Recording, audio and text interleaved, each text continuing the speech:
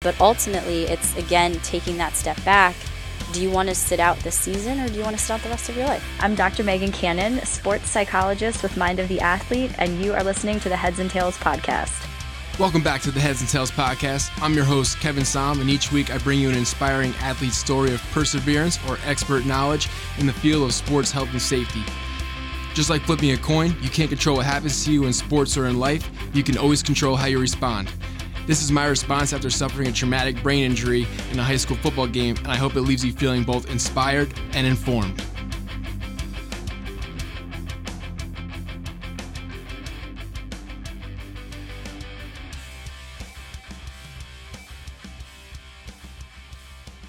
Today we're talking with Dr. Megan Cannon from Mind of the Athlete. She's a sports psychologist, and we're going to be focusing on the topic of sports-related concussions and how sports psychology can play a role in athletes' recovery and also kind of managing the concussion and their symptoms and getting back to play. But before we get started, can you talk about what sports you played growing up and also what accolades you had? And don't be afraid to brag about yourself. Some of the other interviews that I've done today, people feel a little awkward about talking about themselves, but I'm here to promote you guys, so don't be afraid to let it all out. Okay. Shamelessly self-promote. So growing up, I was heavily involved in swimming and softball. Those were my two primary sports. I started swimming when I was 3, on a team when I was 5, and then softball, kind of same thing, playing since very young. I also played basketball, went through the AAU circuits, and then danced. And so I started dance and training when I was 3, and then actually wound up going through college with it on a university's team and minored through it in college. With swimming, I was on a 4-time district winning team in high school. Pretty legit. Competed in states, and then just made the decision. My heart was more into dance, and so I chose to retire from swimming. I had conflicts going up with softball and dance practices at the same time, Okay. so I had to, make a difficult choice, which a lot of athletes have to do, because when you get into the upper levels, practice becomes more intense, and so you have to make choices. And then I guess more so in my adult life of athleticism, I've done a number of Spartan races, and I've done the Spartan trifecta of the 3 legs of them. What are they called?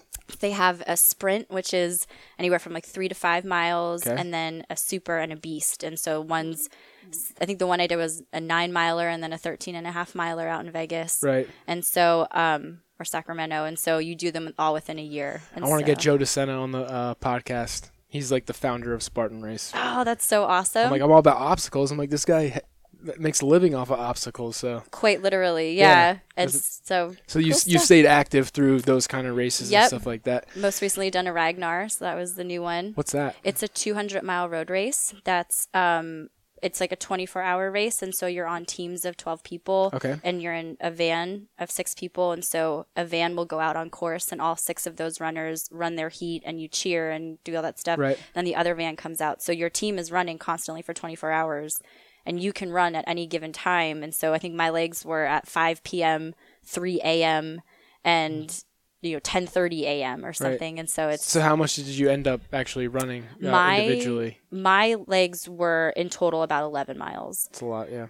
Some people's legs are like 6 or 8 miles, just one of them. So Okay. I was more of the like quick, smaller legs, just All to like, yeah. So it was fun. Good stuff.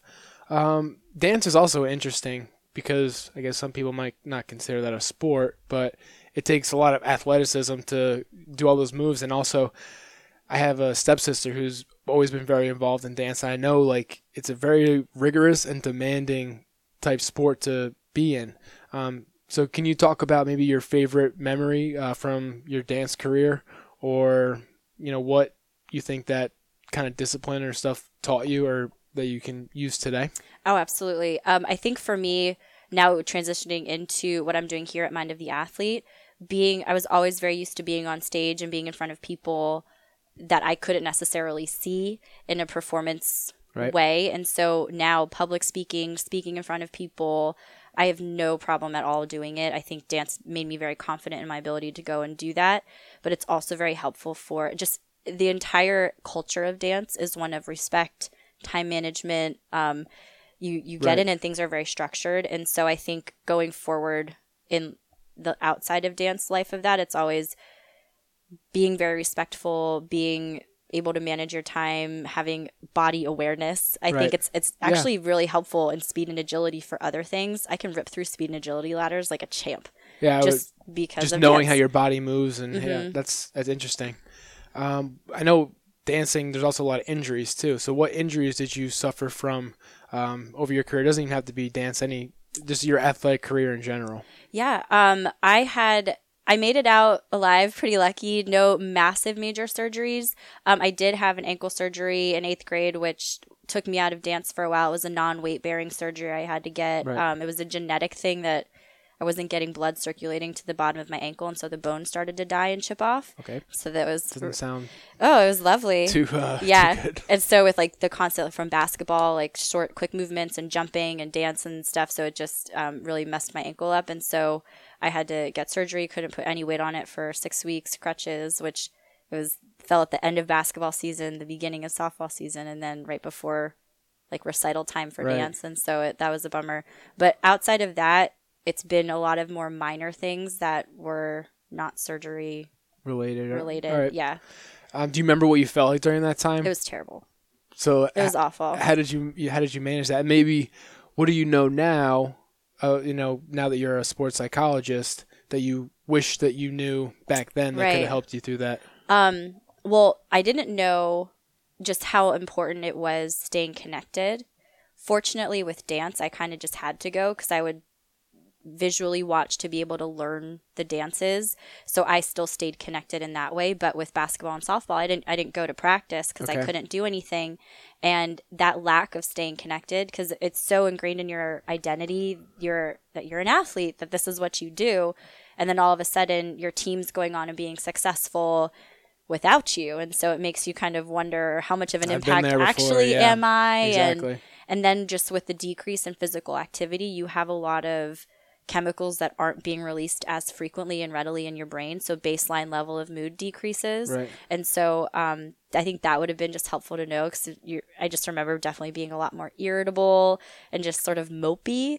And nothing else was different, outside of the fact that I wasn't anywhere near as active. And so my mood just sloped down. Yeah. And so I think being aware of that, and so if I could go back, I would have proactively done some things to just help with both of those. Right. Interesting. So obviously at some point in time, your career ended with dance and all your other sports. So what was your transition to life after sports like? It was different. Fortunately, I did dance in college. However, that everyday practice for a couple hours, like that wasn't there anymore. And so I had to learn, that physical training for me, which then would be helpful for dance. Like I was more responsible for it. I was the one that I had to do it, or I would fall out of shape. And so I fortunately got a job at the gym at the university that I was attending. And so I was able to get workouts made for me by the strength and conditioning coach, and so I started to do it more independently. Right. I'd started lifting and stuff in high school in conjunction with the sport, so it was easier to do that. And so from that point for me, working out and being active then just turned into my own kind of like therapy and my own just sort of tension release. Okay. And so it just then became even more of a hobby and interest as I transitioned into grad school, and then also lost the dance piece of things. Right. And so I was just able to kind of continually build upon that. And then now with things like Spartans and Ragnars and stuff, they have these things now. So as adults, we're able to adult gym get a piece classes of it. kind of, yeah. Cool. Yeah. So what ultimately sparked your interest in sports psychology? My interest initially, there's so much benefit, and our mood and our bodies are just so intertwined. And so my initial thought of, psychology, it fit for me, right. But in trying to make it fit for me personally, I figured, I want to somehow figure out a way that I can combine training and therapy. Okay. So maybe a personal trainer, but also therapy. However, when I kind of looked more into it, that dual relationship of being a trainer, like it just was kind of bumping into some potentially like ethical issues. And so Okay. I was like, okay, well, I don't really know, but I love like the preventative side of things and being Right. able to have an impact in that way, and working in an environment and in a culture that values that physical side of things more so than maybe other populations. Right. And so I fortunately found myself at a school that had a sports psychology clinic. Where'd you go to school? I went to a school down in Florida called Nova Southeastern University Okay. in Fort Lauderdale, and they actually had a sports psychology clinic. And I was linked up with that supervisor my first year down there just by total coincidence. You couldn't do that particular rotation until you were a fourth-year student. Oh, wow. And so I had tried some other things because I wasn't really sure what sports psychology was. So I tried tried some other things, and it just didn't really fit. I fortunately then got accepted into that rotation my fourth year, and that was my first exposure to it. And so the clinic was really neat and pretty groundbreaking in the sense that 2 days of the week we had a concussion clinic. Oh, okay. And so we were baseline testing all of our athletes.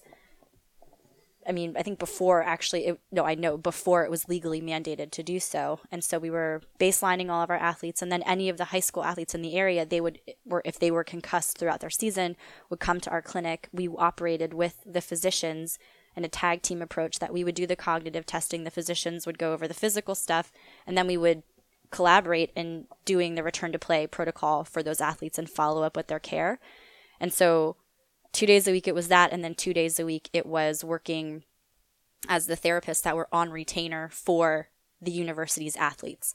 And so they could have performance related issues or more typical clinical things that they were struggling with. Right. But either way they came to us. Okay. And so it was through that experience that I figured, oh my gosh, this is a good fit for me. It combines a bunch of my interests, and this is perfect. Awesome.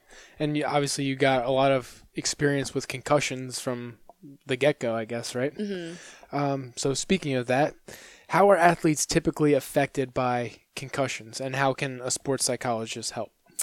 Well, the thing that's so difficult about concussions is that they're an injury of function, not of structure. Okay. And so you're Not a broken bone, you mean? right. Yeah. So your brain isn't broken. It's not like, and that's why so often more so before, because now we have, in comparison even 3, 4, 5 years ago, so much more information about concussions, what causes them, how we can identify them. But people would go to the hospital and, you would get an MRI and there'd be nothing different. There'd be nothing there because you're looking at structure versus function. And so with every athlete, it was just sort of learning for them, like where those deficits were. And so with every athlete, depending on if it's their first, second, third concussion, how severe the concussion was, every athlete was impacted differently. Right. And so having that good baseline, we were then able to see the severity, because how severe that concussion was for that athlete would then impact their pathway for a return to full play. Right. So a lot of athletes don't have the baseline. I mean, it's becoming more and more popular today. Right. But like in youth leagues, like it's probably not required in a lot of places. So how is getting these tests post concussion still valuable in any way? Yeah, it definitely can be valuable. It's obviously not you're going to just be more conservative. Okay. And so if you have a baseline and a valid baseline that you can compare it to, you can then see how many areas or how much there is a discrepancy and how much that functioning is lower. But if you don't have a baseline, there's still an entire normative group that this test was standardized on, that you can then compare that individual's baseline, that individual's post-concussion test, just to see where they're falling for the norm of their gender, their age group, and just to see. With somebody that you don't have a baseline for that particular athlete, you're going to just be more conservative in your interpretation and reading of it, versus if you had a baseline and so you could tell, okay, this is exactly where we're at. Right. So in that way, shape, or form, you are a little bit more conservative. However, even without a baseline, it gives you a lot of really good information. Interesting. Now, you said before you described as a valid. So what makes a baseline invalid or valid? An athlete trying. So how do you get that? How do you get an athlete to try? There are some athletes. I mean, granted, I am sure there are athletes out there that they're good at kind of faking it, and then that's great. However, there would be some athletes that totally sandbagged it, and you could tell because their baseline functioning that we'd read out, and it's like you wouldn't be in college if this is. So no, you sandbag that. You definitely didn't try, because what some athletes will do is they'll think, all right, if I don't try really hard, then when I come back, when I have a concussion and I'm potentially like my cognitive functioning is lower, well then it'll match up and I'll be fine, and then they'll let me go. Then it's like, well, actually no, because we have this whole other normative group, and now because we don't have an accurate baseline for you, because we can tell that this is the situation.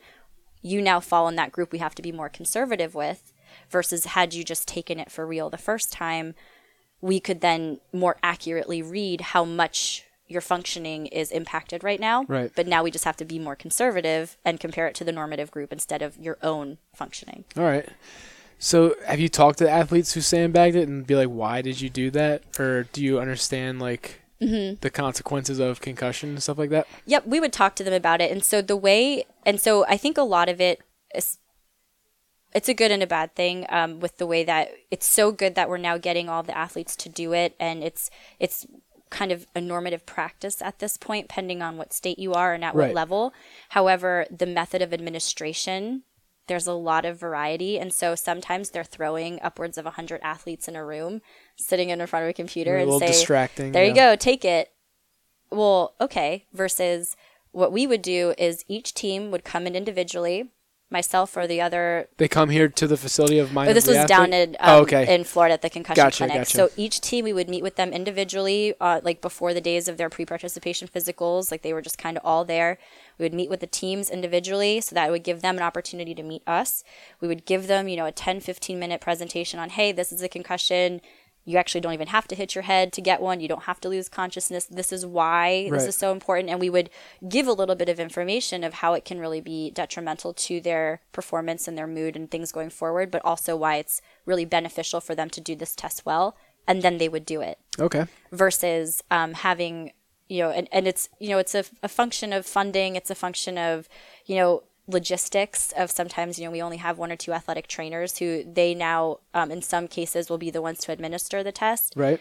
To, however many athletes. And so you just don't have a great ratio. And so it just depends. And so for our athletes, we, at the university that we worked with, they sandbagged their baselines significantly less in comparison to some of the other athletes that we would get not from the university coming in. Because the education was there? It helped. Yeah. I think it definitely helped. Was that, the only reason? Who knows? But so I think the method of administration is really important when doing that. Just so if you're asking a high school or a college athlete to do something, they're already really busy. They have a lot of things they need to do.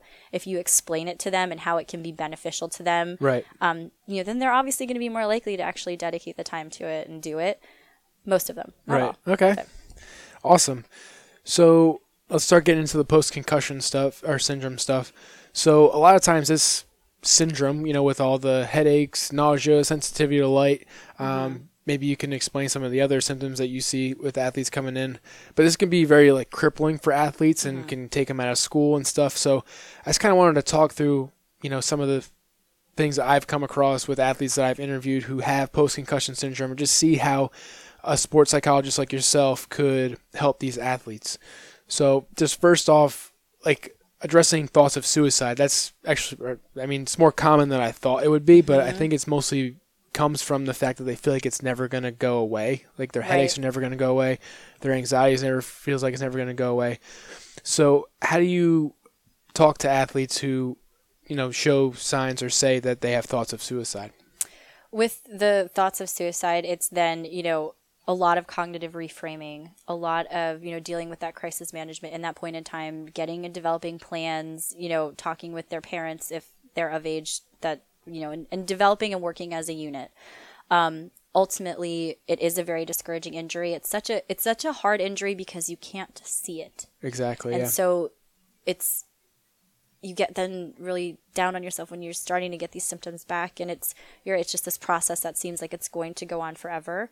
And so it's then at that point in time, talking with that athlete about the thoughts that they're having, and then, even going over, you wouldn't be that upset if athletics weren't so much a part of our identity. And so it's just working with that athlete of, like sports is such an important part of life, but what are some other things to help them start spreading out like their value and their worth, and noticing and learning parts about themselves that I'm not only a football player. And if I'm not a football player, I'm also all these other things. And so it relieves a little bit of the pressure.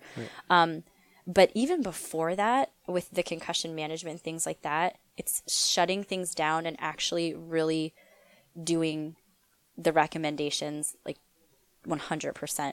Concussions, if you push through a day or two, you're extending like a week onto your rehab and coming back. And so even taking kids out of school, extensions on assignments, the similar thing like you would do for physical activity, you also need to do for academically. Your brain, Yep. And that includes listening to music, watching TV, playing video games. I mean, it's really hard to shut down your brain, because even when you're resting and relaxing, your brain's working. And so it's so discouraging. And we would get so many looks from athletes of like, wait a minute, you mean you want me to pretty much sit in a quiet room with not a lot of lights on until I feel better? It's like, kind of. Yeah, because it doesn't matter what you're doing, but your brain is constantly working. And so, if you unfortunately like can't get academic accommodations and still have to push through school, it's just discouraging, because then your symptoms are just going to last longer and then make this process perpetually. Have you dealt with a situation like that where an athlete can't get academic accommodations? Fortunately, at the university that I was at, there was a really good cooperative environment, and the teachers more often than not understood. We were working with the academic affairs office, and so they would get their paperwork signed, and we would have them attend some classes eventually, and get different accommodations of assignments, and maybe be able to use notes for tests just to help them out. So at that particular university, at that time, it was okay. Some teachers, maybe at the high school level, I think academic accommodations are more difficult to get. I don't think as many universities are necessarily having their athletes shut it down in that area. Right. And so I think that probably is just very dependent on the school, the teacher, and what that particular school or high school's concussion protocol is. Okay. What would you say to a school district superintendent who didn't have, or didn't allow, academic accommodations for a student athlete with suffering from a concussion? I think it would just be a lot of psychoeducation. We still don't understand a ton about this injury. And like I said, 3 years ago to now, we view concussions totally different. 5 years ago now, it's night and day. And so a lot of people don't know that academic accommodations are actually necessary and very beneficial. They don't know the cognitive impact of like pushing through that and the long-term impact it may have on that person, and just extending their rehab time and their progression back into athletic and academic, like full 100% functioning. And so I think at that point, it would really just be a matter of educating them of, hey, this is actually a thing. This person's not trying to just get out of a test. There's empirical data and research that's supporting this idea of really shutting it down in all areas, socially, academically, and athletically, until that person, for a period of 7 to 10 days, and then reevaluating going in from there. All right. Does exercise play any role in the recovery coming back? Because I know not stimulating your brain as being a way to heal, but I work in a sports health facility as well, and the athletic trainers in the building see a lot of athletes that come in with concussions, and they do certain protocols with heart rate and stuff like that, and it tends to get the athlete better in some way. So where does exercise come in for an athlete who's trying to get back to sport and who's suffering from PCS? Right. And so ultimately the goal is symptom-free for 24 hours before you do anything. And then at that point in time, you start progressing slowly back. And so you can start walking. And then if you feel fine after that, then the next day you start running. Okay. And then if you feel fine, and so you can progress. The thing that's very discouraging is that, say you're starting to run and then all of a sudden you get a headache again. Theoretically, you need to start back at 0. Oh, really? And 24 hours symptom free and start through the progression again. Because your body is still not healed, and that's, if your headaches were one of the symptoms or dizziness, it's your brain saying like we're not done yet. Yep. And so you want to get back symptom free and progress through. Now, there are some athletes that may get to a point in their progression and maybe they get a mild headache, but it's not as intense as what it was. And then they just feel a little bit better after their workout. They just had maybe a small headache. That's not necessarily like okay, we got to go back to square one situation. Right. Because there is a lot of benefit to exercise. There are endorphins, serotonin, brain-derived neurotropic factors. Like, there are things released in our brain that help our mood naturally. And so having those things and being able to progress back into doing that is obviously going to be very, very helpful for the mood of the athletes. Right. You just want to make sure that you're doing it slow enough so that it's not exacerbating any symptoms. Okay, awesome. So, like we just said, we're trying to minimize stimulation, whereas like minimal TV and phone and all that stuff. It's probably pretty quickly the athlete will start feeling isolated from the world. So how do you kind of address that issue that comes about with this necessary part of recovery? Mm-hmm. What we would always, initially, especially like if you get a concussion, I mean, a lot of the athletes reported being very tired and they would really just sleep for most of those days. Right. But then once they started getting bored and getting, like, their parents started getting annoyed, we would always kind of jokingly say, this is really good for your progress and prognosis because you're feeling better. Right. So that's great. And so the first couple of days, that athlete's probably just knocked out and conked out anyway. And so they're not wanting to do they're anything, not really wanting to do much. And so it's that those prolonged periods of not being connected, that's when you can really start feeling isolated. And so if it's a week, a couple days of just like, all right, sleep, relax, you can always have friends calling and texting or communicating with the parents. And so then, you know, if it's a high school or a student athlete or younger kid athlete, which then they can, you know, get support through that way, or cards, or, you know, that kind of stuff that Right. that athlete's not having to read their phone or mentally stimulate themselves in some way, shape, or form. But you can still get that support in that way. But then once you're starting to get a little bit better, you can start using your phone again, you know, but it's maybe just not as much. It's, you know, still that progression back into that brain activity because it's still working on healing itself. Okay. And so, you know, you can still check in with friends and, you know, have calm, relaxing hangouts, you know, more so than Right. maybe going out Not to loud movies music or yeah. right, just something a little bit more chill and relaxed. All right, awesome. Now, some athletes, after going through all this, you know, with the serious symptoms, they might have been out for a long time. They might have some anxiety returning back to their sport because they don't want the same thing to happen again or whatever they might be worried about. So how do you address, from a sports psychology perspective, this anxiety in returning to their sport? Oh, that's a hard one because whenever we get an injury, our brains are very, very well adapted organs. If it does something and you get hurt, your brain and its fear centers are going to not want you to do that again. And those fear centers, it's called the amygdala. They're these little almond-shaped things on either side.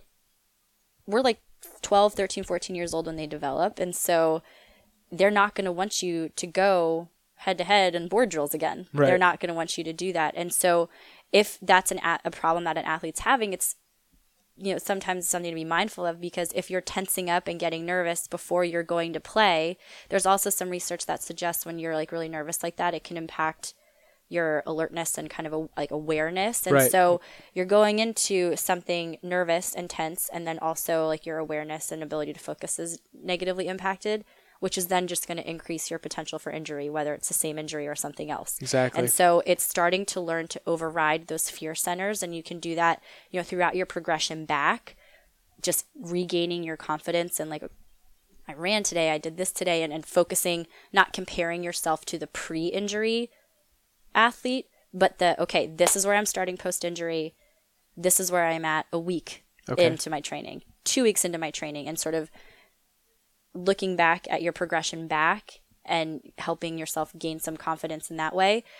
This is one of those areas that working with the sports psychologist, not to be like self-promoting, but it actually is one of those things. We see a lot of athletes in here, whether they're like transitioning back from injury or they do a certain sport like gymnastics or diving, where all of a sudden they just start fear factor. Yeah, they get fearful of those things. And so that may be a situation where it is beneficial for an athlete to just go and work on learning some, visualization, some relaxation tools and strategies that they can then apply when they're doing that. Because it's a very relative and a very real fear. Your body doesn't want to go through that again. Right. And so it's just learning to retrain and override those fear centers in your brain. Awesome. So if you're out of school for an extended period of time, the schoolwork might be piling up. How do you talk to athletes about maybe the stress they might be feeling about missing tests or missing exams? Because it's obviously important to take a break because your brain needs it. And by going back and taking a test, not only are you probably going to do poorly on that test, but you're also going to set yourself back in terms of your recovery. So how do you talk to athletes to kind of like tell them to pump the brakes there? It's exactly what you just said. It's helping them to take a step back from right now. So often as people, whether we're athletes, we're young, we're old, doesn't matter, we get so tunnel visioned into the next 10 hours of life. What's going on with us this day, this year, this moment, that we have a hard time taking a step back, which helps us put things into perspective. So yes, this upcoming test may be really, really stressful, or this assignment or something, but if you take a step back, it's just one test. Right. It's just one class. It's just one quarter or one semester of your time in your entire academic career. And so it's helping that athlete to take a step back. And yes, this is a very important assignment, but you will get it done. You're still going to graduate high school. You're still going to graduate college. You're still going to pass that class. You just need to take a step back, put it into perspective, and just help them to do that, because it's a very real stressor, especially for the athlete that is very into their academics, which a lot of them are. Right. Then my next question is about the fear of missing out. Like if you're a high school athlete or any person really, and you're laid up in your room, you can't do anything, but, to the outside person, you probably look fine. Mm-hmm. But I'm sure the parties are still going to go on, your team's still going to go on and play without you. So how do you get a lot of athletes who kind of talk about the fear of missing out on everything that's going on? Yeah, you miss out on a lot of things, especially initially with the concussion injury, especially because it really is kind of shutting things down. But just because you're not like back into full play, you can still progress back into your social life as well. And so maybe you're not showing up at all the practices, but you can go to the games. Okay. Or maybe you're, not going to the parties, but maybe if a friend has people over and it's more of just like a hang, or going to watch a movie and chill, like you can pick and choose your social activities and the things that you participate in. And so with, some athletes, it's making that choice of, okay, like I want to make sure that I'm going to these games and I'm going to watch them. And so I'll choose to do that over going to practice all week this week and sitting in the sun just to watch. And so, it's that point in life where athletes can then make those choices and have the ability to choose which, the things that they want to do. And it stinks missing out, but ultimately missing out on that one party or that one game is going to enable you to a month from now go to all the parties instead of just continuing Gotta be patient with it. Yeah. Patience is so hard. Yeah, it is very hard. What about people not believing in your symptoms? Like you still have these symptoms, months out from your initial injury. Mm-hmm. What do you say to athletes who come to you saying that, they just don't believe me, or, stuff along those lines? That's so frustrating when that happens, Yeah. I mean, and I think slowly but surely that's going a little bit away, just because our knowledge overall as a culture, like we were understanding concussions more and understanding, okay, this person's probably not faking it. It's obviously not taken that whole stigma away from it of like you're faking this injury. But again, it's going back and talking with that athlete individually of that's, processing their feelings towards their teammates treating them that way. Is there anything that athlete feels that they can do to help their teammates understand?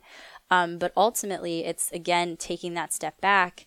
Do you want to sit out this season, or do you want to sit out the rest of your life? Yeah, And that's it's exactly what I did. So. Have you ever watched the Preston Pavlidis? So there's a big reason why I started this podcast, and Okay. Preston Pavlidis is a big reason why. Okay. And because in that, it's a East, for those of you who haven't seen the E60 documentary about Preston had the same exact injury that I had. So we both play with a concussion, and we both suffered from second impact syndrome. However, he wasn't as lucky as I was in terms of the cognitive deficits that he suffered because of the injury. And at one point during his interview, he was telling Tom Farley is the guy who was doing the interview from ESPN. He told him that he wanted to learn how to speak well enough again to tell other athletes not to make the same mistake that we made.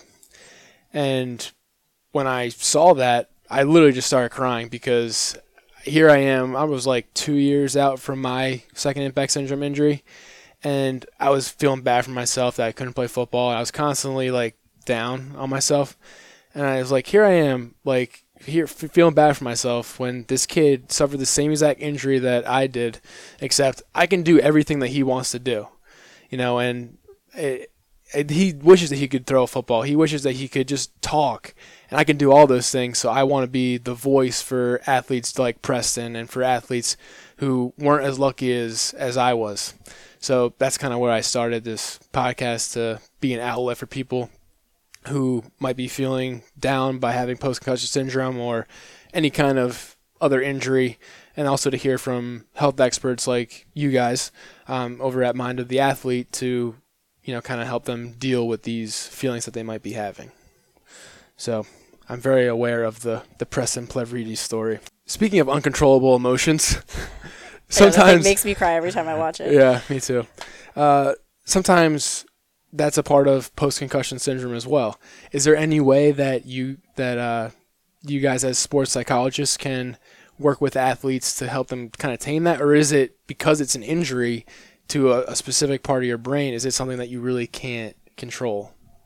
With any of that, like with emotions, ultimately, culturally, we don't take the time to learn why we're feeling certain ways and what's causing us to do that. And so when that's happening, it's just a really good way to walk through with athletes. Like, okay, this is the emotion that you're experiencing right now. Right. Why? Let's figure it out. Let's talk about it. And with that particular athlete, with everybody, there's going to be things and strategies and certain little tools and tricks that for that person will help them feel better. And so even if it's turning on Netflix and watching an episode of The Office, right? When Love The Office, right? Yeah. Then you know what? For that athlete, that's what works for them. All right. And so it's we all emotionally we have our physical side and our emotional side, and so it's learning a little bit more about that, learning ways to manage it for that person individually. And if you do start getting a lot of emotions and things like that, learn about it. Why is that happening? Are there certain situations that trigger that to occur? Are there certain things that you can do that help you to come back from it, or at least make your mood a little bit better? And so with those things, it's, again, another opportunity or a place where working with a sports psychologist or a counselor may be helpful in helping those athletes navigate how they individually, if and when those things occur, how they can help themselves move past that. Awesome. I was going to say, so how do you communicate with parents and coaches about an athlete's concussion in terms of what they say to the athlete and in the management of it and ultimately returning to the sport? So you're laughing. Oh my goodness. So. I'm laughing because in our concussion clinic I kid you not, we had a kid one time who he was concussed. I mean, his symptoms were pretty decently severe. He was a week out from injury. They were coming back for their follow-up, just because, out for the week, come back in a week, we'll see where things are at that point in time. His symptoms were continuing at a severe enough level that, they'd gotten better, but it was like, all right, dude, you're out for another week. His parents were fighting with us because a recruiter was coming to the game that weekend. Right. And we were like, no, this kid can get incredibly hurt. They could potentially get a brain injury. They could potentially die on the field. We understand that it's really important that coach so-and-so from wherever is coming. Right. But do you want to put your But child... he'll never play there if you play this week, right? Yeah. He'll never play there, or he'll maybe never play again. And Exactly. so that was always a very hard... Not always. It sometimes could be a very hard battle. Some parents are... It depends. Some parents are very receptive. They're very, the sport isn't necessary. Right. It's just one of the things that they're kind of Yeah, this is into. directed towards the parent who wants to get their kid back in the game knowing that they have a concussion. Yeah. Right. So for those parents, it's really just trying to continue to educate them of this is like medically what's necessary for your son or daughter. At that point in time, for whatever reason, it was very helpful to get the physicians in. Okay. Maybe They we're listen to them. we're just more in American culture more comfortable with the MDs of the world, so that's fine if that's what it took. We would all meet in the room with the parents and explain to them from both a cognitive and a physical perspective. These are the reasons why your kid cannot play this weekend, and if you choose to allow them to play for whatever reason, this is the litany of things that could go wrong. And I mean, you as a parent or ultimately want the best interest of your child in mind. Right. Yeah, you'd love to see that scholarship, but is it worth it? Exactly. And so we at points in times found that was helpful, was getting the physicians in as well. All right. Pulling out all the big guns. Yeah, whatever it takes, I guess. Okay, so how can a sports psychologist help athletes transition back to a normal schedule and back onto the field in terms of like goal setting or school accommodations? And what communication do you have with athletic trainers? Because they're the ones who are looking after the athletes, on the field. So, Right. And an athletic trainer saved my life. So I have a lot of respect for They're always their on the front profession, line. yeah. The athletic trainers of the world are the unsung heroes. It's true. I tell you what, they are the front line for the injuries, for the emotional stuff. They are the counselors of the athletic departments, I feel, in so many situations. For sure. So in that one, coming from the psychologist perspective, we have to kind of be careful. If we have, it's all about the release of information. And so if it's a Right, high HIPAA school, laws, yeah. yep. And so if we have a release of information that we're able to talk to the trainers, or for instance, down at Nova in that concussion clinic, we all were within the same clinic, so we could communicate. Okay. That was the benefit of that multidisciplinary approach, Right. was that we were constantly checking in with how that player was doing at practice, once they were cleared, how they were doing, how they were progressing. So we were able to get that information very, very quickly. If you're not in a facility that's all connected like that, where the communication can't be that way, Like most like high schools 99% of and everything, youth sports. then it's a matter of the parents being receptive and open, or if that athlete's above the age of 18, being receptive to having a release of information for the psychologist and the trainer for those pieces of information only. It's not like we're going to be talking about other things, but it just related to the concussion stuff. And you can make releases of information to be very specific like that. Right. And so if that's something that the athlete is interested in doing, that's something from our end that then we can collaborate, and then that line of communication is open between us and the trainers. Okay. And so then we're able to get that And information. it could probably take a little bit of the athletic trainers load off their plate, I guess. Like, it's one less thing that they have to try to help the athlete with. I know, they're so It's busy. not really their area of expertise, but it's helpful. It's yeah. so helpful. awesome. So we kind of talked about this, about the effectiveness of baseline cognitive measurements like the impact test. You said they are pretty effective, even because it can kind of test out of people trying to bomb the test on purpose. Mm-hmm. Are there any other tests that that are out there for athletes to The do a impact baseline? is the main one right the- now. the Yeah, that's like the Gold standard? That is the gold standard. It has been around for quite some time. Okay, And awesome. So it's All right, it's proven. the one. Okay. Do you think that brain damage from head trauma is a contributing factor to athletes struggling post career, or do you think that like from a biological standpoint, like CTE and stuff like that, or do you think that it's the identity lost that has to do with it? Both. I mean, for some athletes, and they don't really necessarily understand why, but like some athletes, you can play football for your entire life, and That's why I Yeah. ask, because it's like there's some athletes who play just as long as other athletes who really struggle cognitively later in their lives and after their careers. But then you have guys who play the same position and you don't hear anything about them. So in my head, I'm not discrediting or discounting what CTE does or if it's real, but my hypothesis is that a lot of the time it's this loss in identity that makes these athletes, go crazy, I guess. Yeah. So with that, there's certain genetic markers or things that they're finding post-mortem that their brains are definitely different, people with CTE versus not. And so there's tau proteins that will show up initially in your frontal lobe and then starting to take over. So there's 4 different stages of it. Stage 1 with that irritability, and then that moves into, the mood, all that kind of stuff. It's just like anything else. You could have a family history of diabetes and never get it. Right. You could have a family history of depression and never find yourself in a position where you're depressed. You could have no family history of depression and find yourself with depression, or have no family history of diabetes and so it's genetics are always a component to it. There's always going to be things, there's always going to be exceptions to the rules.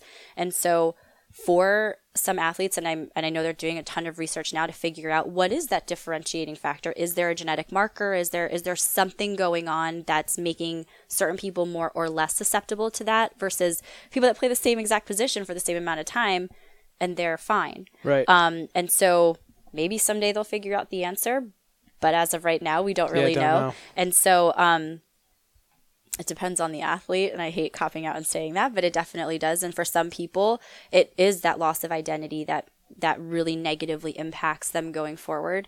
And for other ones, there is some other things biologically going on that then impacts their trajectory after their careers are over. All right, awesome. In some of the other interviews, depending on when this one's posted, we talk about the identity and how to kind of help the transition to life after sports. Cool. So I won't exhaust that topic in this episode. Okay, so I'm about to wrap it up. So this is a question that I got from another podcast I listened to, but I just thought it was an awesome question. Lewis Howes, School of Greatness. If you like this podcast, you might like his as well. If you had to tattoo one word or phrase backwards on your forehead, so you had to look at it in the mirror every day, what would it be? Focus. And why is that? It's very hard to do. Okay. I ever since I was younger, focus, Megan, you have to focus, just to focus. Because I always wanted to be on to the next thing or doing something else, or not really interested in sitting down and doing school and wanting to go do something else. But ultimately, it's challenging yourself to sit there and focus and complete something and get it done, regardless of if it's on a field, in a pool, in a classroom, in an office.